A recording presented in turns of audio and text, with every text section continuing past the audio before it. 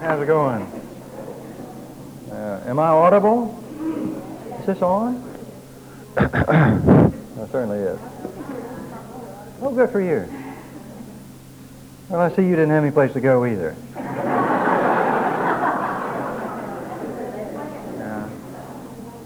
Our condominium wasn't available. I speak the truth.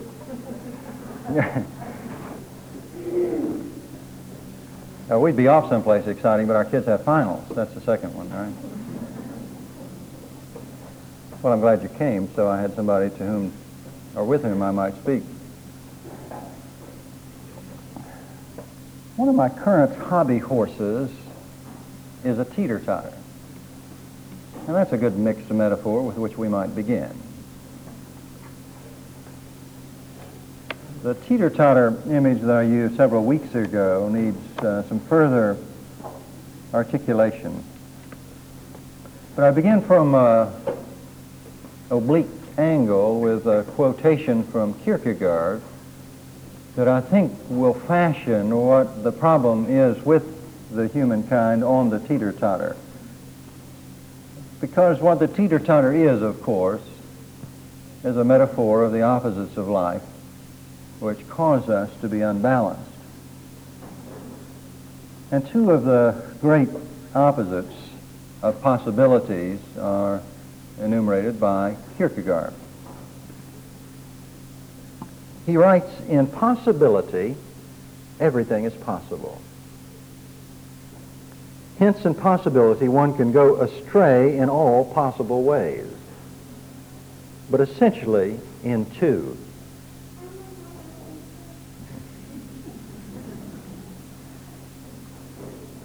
Suffer the little children to come unto me, and forbid them not."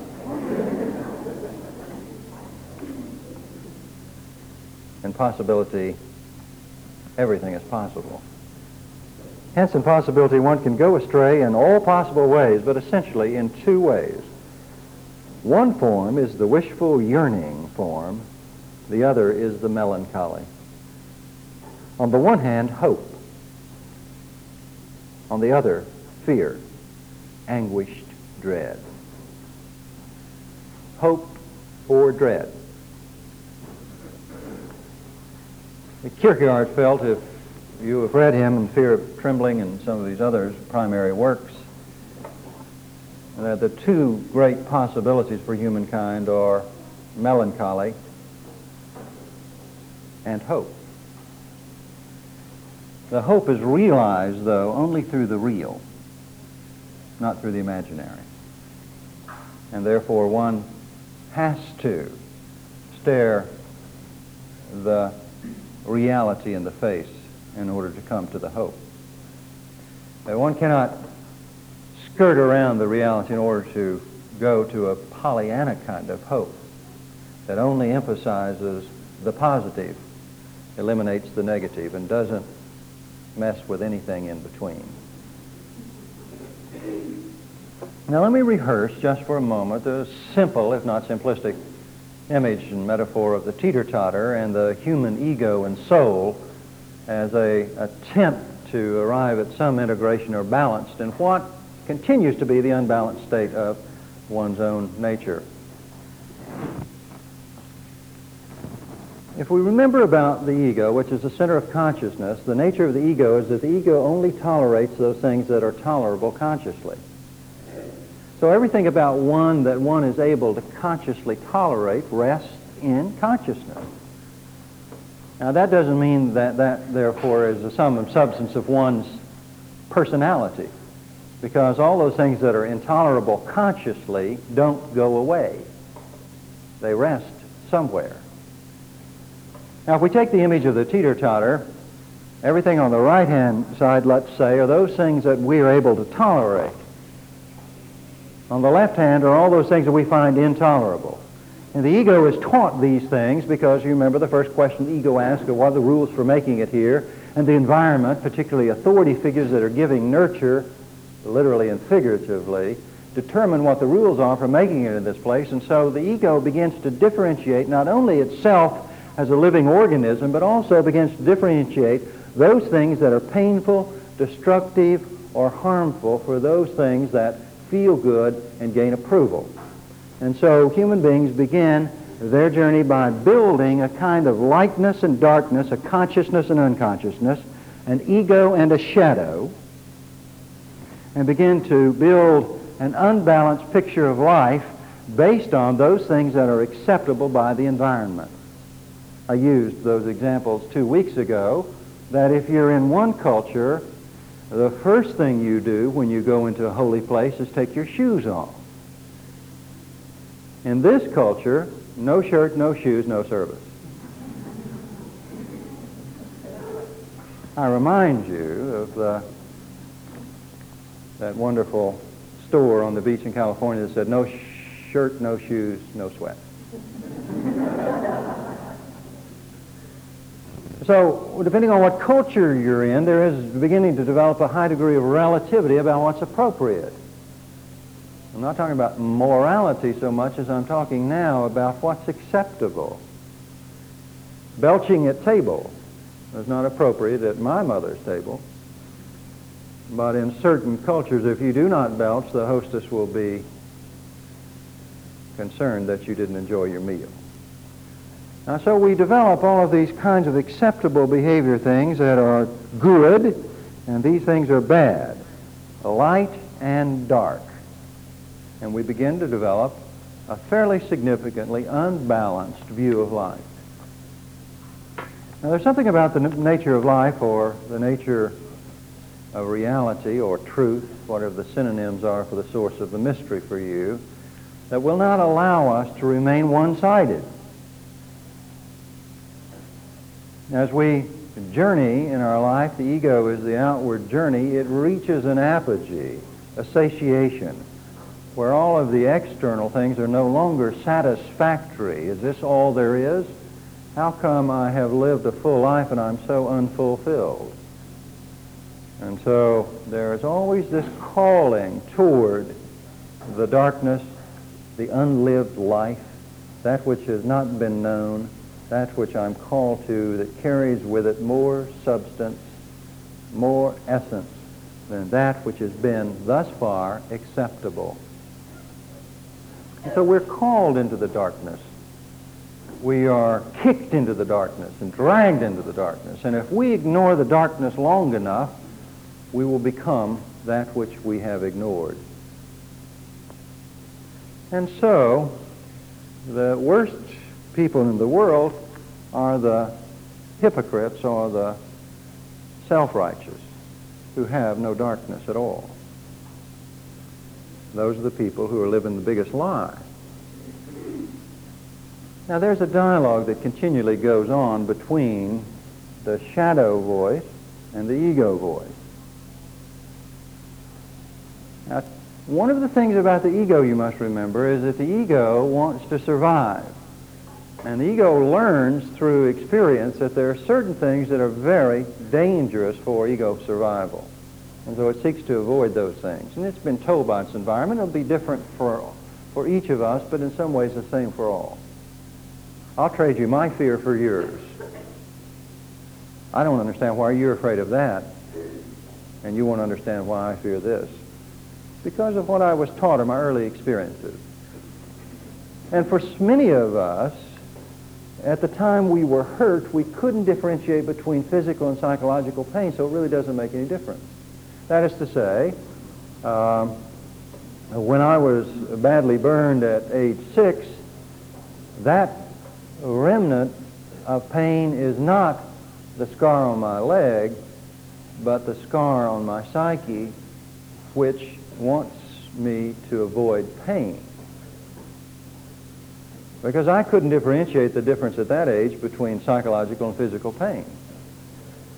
In some ways, I still can't. And so anything that's going to hurt me psychologically, I want to keep in the dark. The irony, of course, is that that which is in the dark is that which holds the power. And so I continue to segment my life and not enter those things that I fear or hold the potentiality of pain. Now, Kierkegaard helps us because we have these two choices, and that is hope or dread. Woe be it for me to disagree with Kierkegaard, except I don't really think finally that those are two choices. I think those are two realities, that both will be true. In the same way, no guts, no glory, no hope without dread. Because the pain is a reality, it must be integrated consciously. It must be accepted as a part of the process. Anybody who doesn't is ignorant or foolish. And anybody who promises you that you can get whole without recognizing your brokenness is not whole themselves. And so whatever your particular brokenness is, whatever your particular obsession or possession or addiction might be, awareness is the only way you get well. But there is no way to become aware without going into the dark and through the pain. Each of us is living our own myth, you know. That's why the myths are so helpful to us. That's why the truth gets communicated through the mythology, is because the ego thinks that's a wonderful story. And the facts are, when we begin to read the stories, we begin to realize at some level that each of us holds within our own psyche a hero and a heroine. And as surely as the hero or the heroine in the story, the myth, be it a religious myth or just a myth, that the hero and the heroine always have to slay the dragon and cross the water to get to the other side, are given the task of integration or completion in order to become whole. And we see that as exciting, and we become cheerleaders for those who must slay the dragon, who must suffer the woundedness that comes through the fight, who must all but die, gasping for one last breath to cross the river to get to the other side. And we cheer them on. We are enabled by them as they ennoble themselves to us through their willingness to take the risk, to go into the darkness, to slay the dragon in order to become the hero or the heroine. And yet, when we're called upon to do the same, we say, no, I am afraid, I dread the journey. And yet we have been given the hope. That's what the myth is about, be it the story of Abraham, Isaac, and Jacob, and Moses, and Joseph, et al., or the story of the one who died in order to live. Now, why is it? I don't know the answer to this, except it is my life vocation, and I don't mean priesthood, I mean personhood, to be enabled and ennobled by this story called Christianity, that I will take those tentative steps down the teeter-totter, not seeing it as walking the plank into the abyss of fear and dread, but seeing it as the only hope for becoming whole. And I move slowly with tentative steps, enabled by the sacraments, the symbols, and the story, and the community of faith, all the saints who have gone before, to begin to take those tentative steps to slay my dragon and to make my swim through the darkness in order to get to the other side. And to realize that I don't have to be lonely as I walk the narrow realm or ridge, but I do have to do it alone. And the dialogue that goes on, because the shadow voice, which is in the darkness, says, don't come. Stay where you are. If you stay where you are, you will be mediocre and entertained by the insipid, but you'll always know exactly who you are, and you'll always be at your best. Stay mediocre and discuss the insipid. That's what the shadow wants. It is not the shadow that beckons you into the darkness. It's God. The shadow is the one who says, you're exactly right. There's nothing wrong with you. Stay right where you are. Deny, repress, and project. It's somebody else's fault. Stay where you are. Don't come near here, because there we know exactly who you are, and if you enter here, you'll have to become something new. There you are secure. You know exactly who the good guys are and who the bad guys are. And they're easy to tell because the ones who disagree with you are the bad, and those who agree with you are the good. Stay right where you are and don't take one step toward this darkness, because if you enter here, you will die. This is a grave. And don't let those people fool you who beckon you into foolish things, because they will lead you into the darkness. Stay where you are. Be satisfied to discuss the stock market and the Astros, because then you don't have to be involved with anything that's painful. It requires no commitment. If you discuss the Astros, you don't have to take it personally. Don't you dare ever share your deepest or innermost thoughts with another, because then they'll use it against you.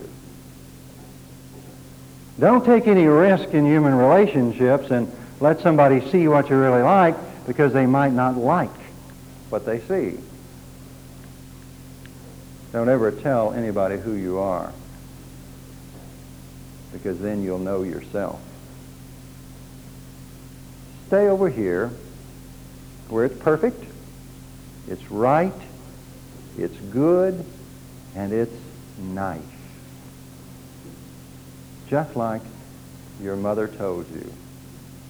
Don't dare come into the darkness. Well, and of course, the ego's dialogue in part of the conversation goes something like this.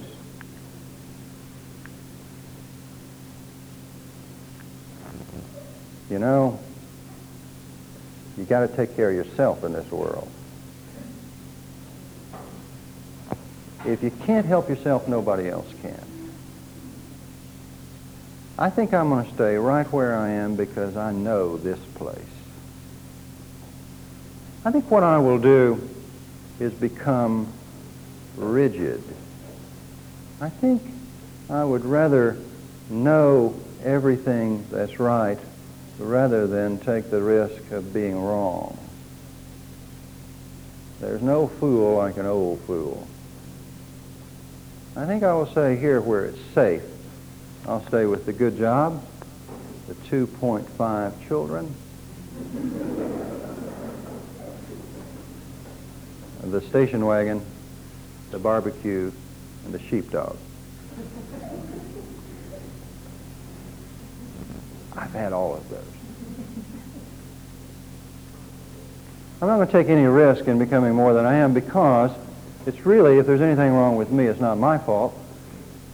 Well, they've told me that it was my mother and father that caused me to be this way, or my heredity, or my environment. And so if I just stay right here, at least I know who I'm not. I don't want to take any risk, because my greatest fear is non-being, and when I go into the dark, I can't see who I am. That darkness over there looks and feels very much like a grave. I think I'll just stay here, know who I am, avoid the pain, be satisfied with the mediocrity, and how about those Astros?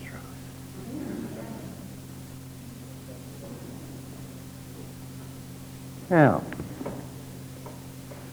it seems to me that the voice of God in all of this is the most enigmatic voice, because the voice of God is the voice that says, if you stay where you are, you don't stay where you are. You become less and less. That if you take a step into the darkness, you become more than you were before. That if you go ahead and ask the next question, give yourself permission to take one step with one more question, then you will know more than before. It is a wicket gate, though, the voice of God says. Once you know, then you can't not know. And once you become aware, you can never be unaware. And once you've tasted just a little ecstasy, you'll realize that you won't live in agony for long. The problem that I get from the voice of God is the voice of God says to me, now that you've come through the gate, you can't go back. You can't regress. You can't remain. You must now be committed to a continual life of taking on more. That if you stay where you are, you won't remain the same. You will begin to disintegrate. And you must ask another question at any age. What is it that I'm called to be? With whom am I called to be? And how is it that I am to become what I was created to be? And what will happen to me if they don't approve? What will happen to me if they don't understand? And the ego questions are, will I disappear and die if I become something that they don't understand or agree with? I think the voice of God just gives us these choices. And the agony and the ecstasy is the freedom to choose. It is the agonizing freedom to have to make the choice. And what we in this culture have learned to do egocentrically with agony is anesthetize it. Be it the great opposites of the monastic vow, remember, chastity, poverty, and obedience, sex, money, and power. You realize that the monastic vow was to be very conscious of how important these things are to human beings by lifting them to the forefront of consciousness and making a choice. Rather than denying them, the monastic vow is not saying sex is bad, money is worse, and power is the worst. What monasticism is saying is that there's good and glory and giftedness and difficulty, evil, and non-human qualities of these things. The monastic lifts them up and says, I think I will make a choice about these rather than letting them control me. And so, chastity, poverty, and obedience is a response in a monastic vow to the conscious choice about who's in control.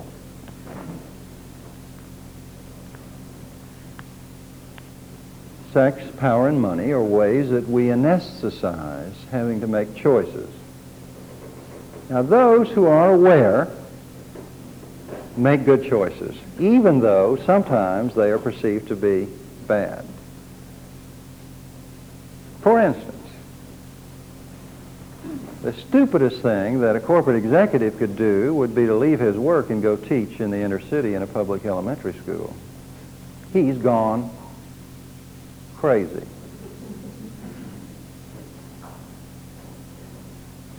Or, as I said 2 weeks ago, for a cute little Montessori teacher to open a hospice for dying AIDS patients.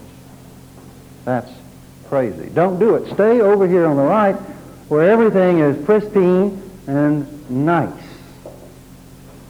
I mean, don't do a crazy thing. Don't take any risks. Don't be a fool. There's a difference between being a fool for Christ's sake and a damn fool.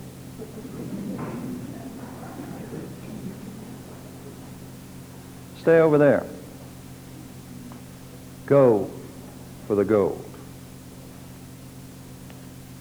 Because it will assuage lots and anesthetize the freedom of the choices.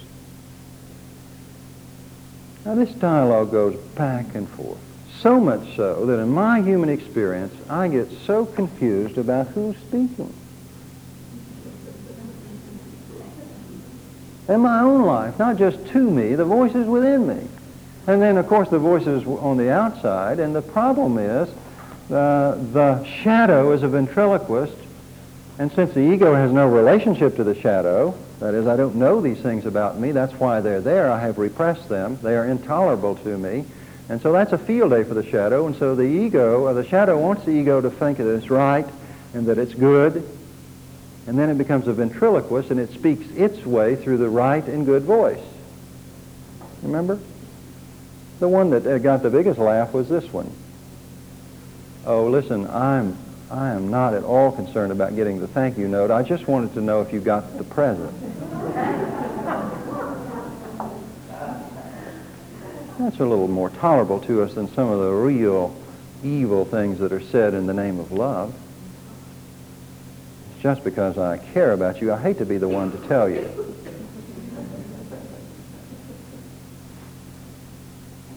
Watch out when somebody says, it's for your own good. The shadow is a ventriloquist. There's nothing wrong with me. It's all of these other paranoid people who are afraid of me. And these voices come to me, and I hear voices. I will admit it publicly. I hear voices. The thing that's so difficult for me is each of them is my own, and they're saying different things, sometimes contradictory and paradoxical things. My life is lived on this teeter-totter like Mickey Mouse with the little angel and devil on his shoulder. Do you remember? Do it. Don't do it. And the interesting thing to me is that I've learned through the years, just by experience and reflection upon it, that what I thought was the angel saying, don't do it, was actually the ventriloquist devil who'd thrown his voice and was really calling me into the mediocre by not doing whatever it was that I felt I was called to do, but I was afraid to do because I was living in dread, the melancholy. And sometimes what I thought was God calling me into newness was evil trying to destroy me. So I have been left with some choices, and that is that I can just ignore all the voices and stay right where I am. Or I can try to use what God has been given me, experience, reason, feelings, friends, Holy Scripture, the Holy Spirit, God in Christ.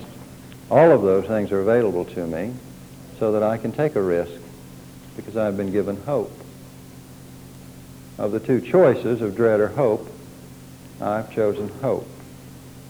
I'm going to be hopeful.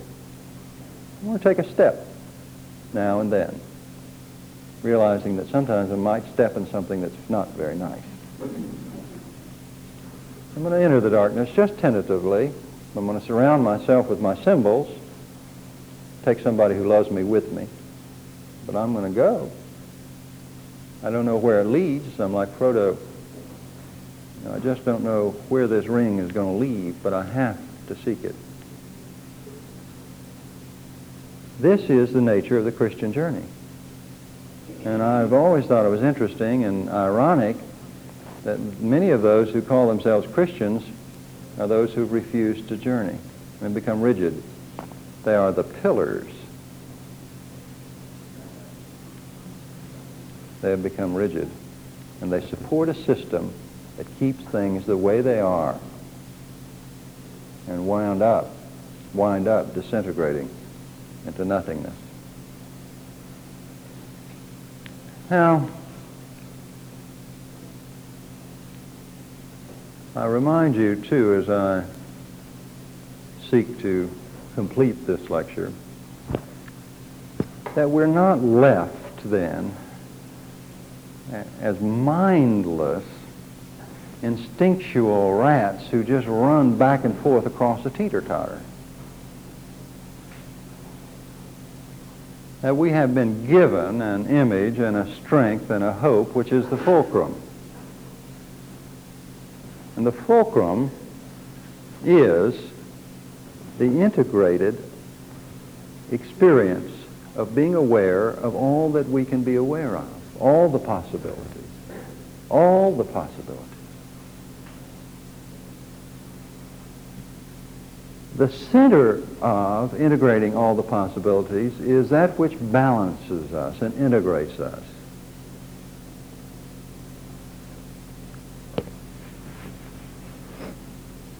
When one voice says, receive everything you can, and another says it's more blessed to give than to receive, what do we do? When one voice says sex is a gift from God to be enjoyed, another voice says that the highest ideal is to choose to be celibate.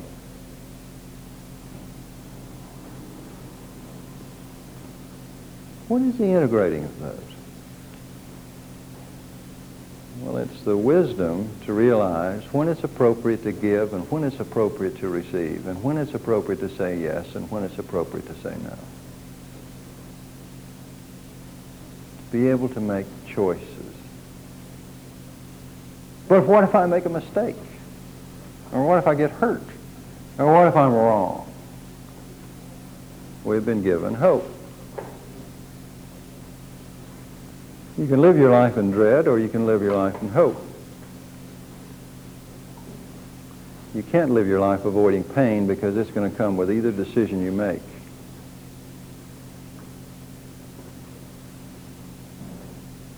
Now, what is our image, therefore, that gives us hope? Well, it is the spirit in general, which is called a soul in particular. A synonym is self. The symbol of the self is the one who climbs on the teeter-totter and rather than walking first into the light, walks right into the desert of darkness and takes evil on and says, offer me sex, money, and power. Let me have it. To go get reconciled immediately to the darkness. And the Spirit drove him immediately into the darkness of the desert with the evil one. It didn't say, come, let's walk the known road, let's avoid any darkness. As soon as he was baptized, the Spirit immediately drove him into the darkness. That's where the growth and awareness will come from. That's our image and our call. From our first tradition, what was the first thing Yahweh did to Moses? Sent him right to Pharaoh. Now, if you are living your own myth and you want to be the hero or heroine of your own myth, it is the self that is within you. And you can stay in the castle and look pretty, or you can dress up like a knight and not ever go anywhere.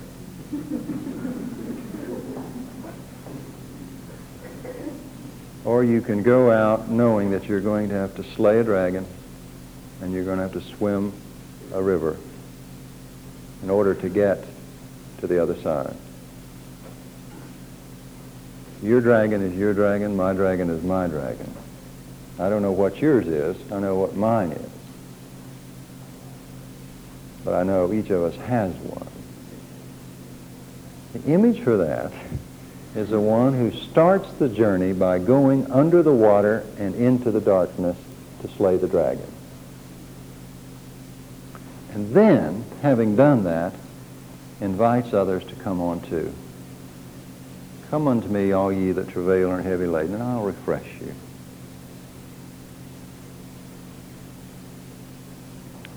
you. Our call is to the cross. The way of the cross is the way of life. Now remember the image. I hope it never disappears from the forefront of your consciousness of the image of the one who is the integrating symbol. The one who balances all is the one who stands at the fulcrum. The one who stands at the fulcrum is the one who stands with both feet, one in the light and one in the dark, and in order to be balanced, takes this position. This is the position of being human. There is no way other than the cross.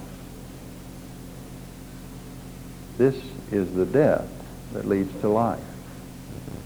The central symbol of our faith is the balancer who stands with a foot in the dark and a foot in the light on the fulcrum of the source of the mystery and stands where he can do no other.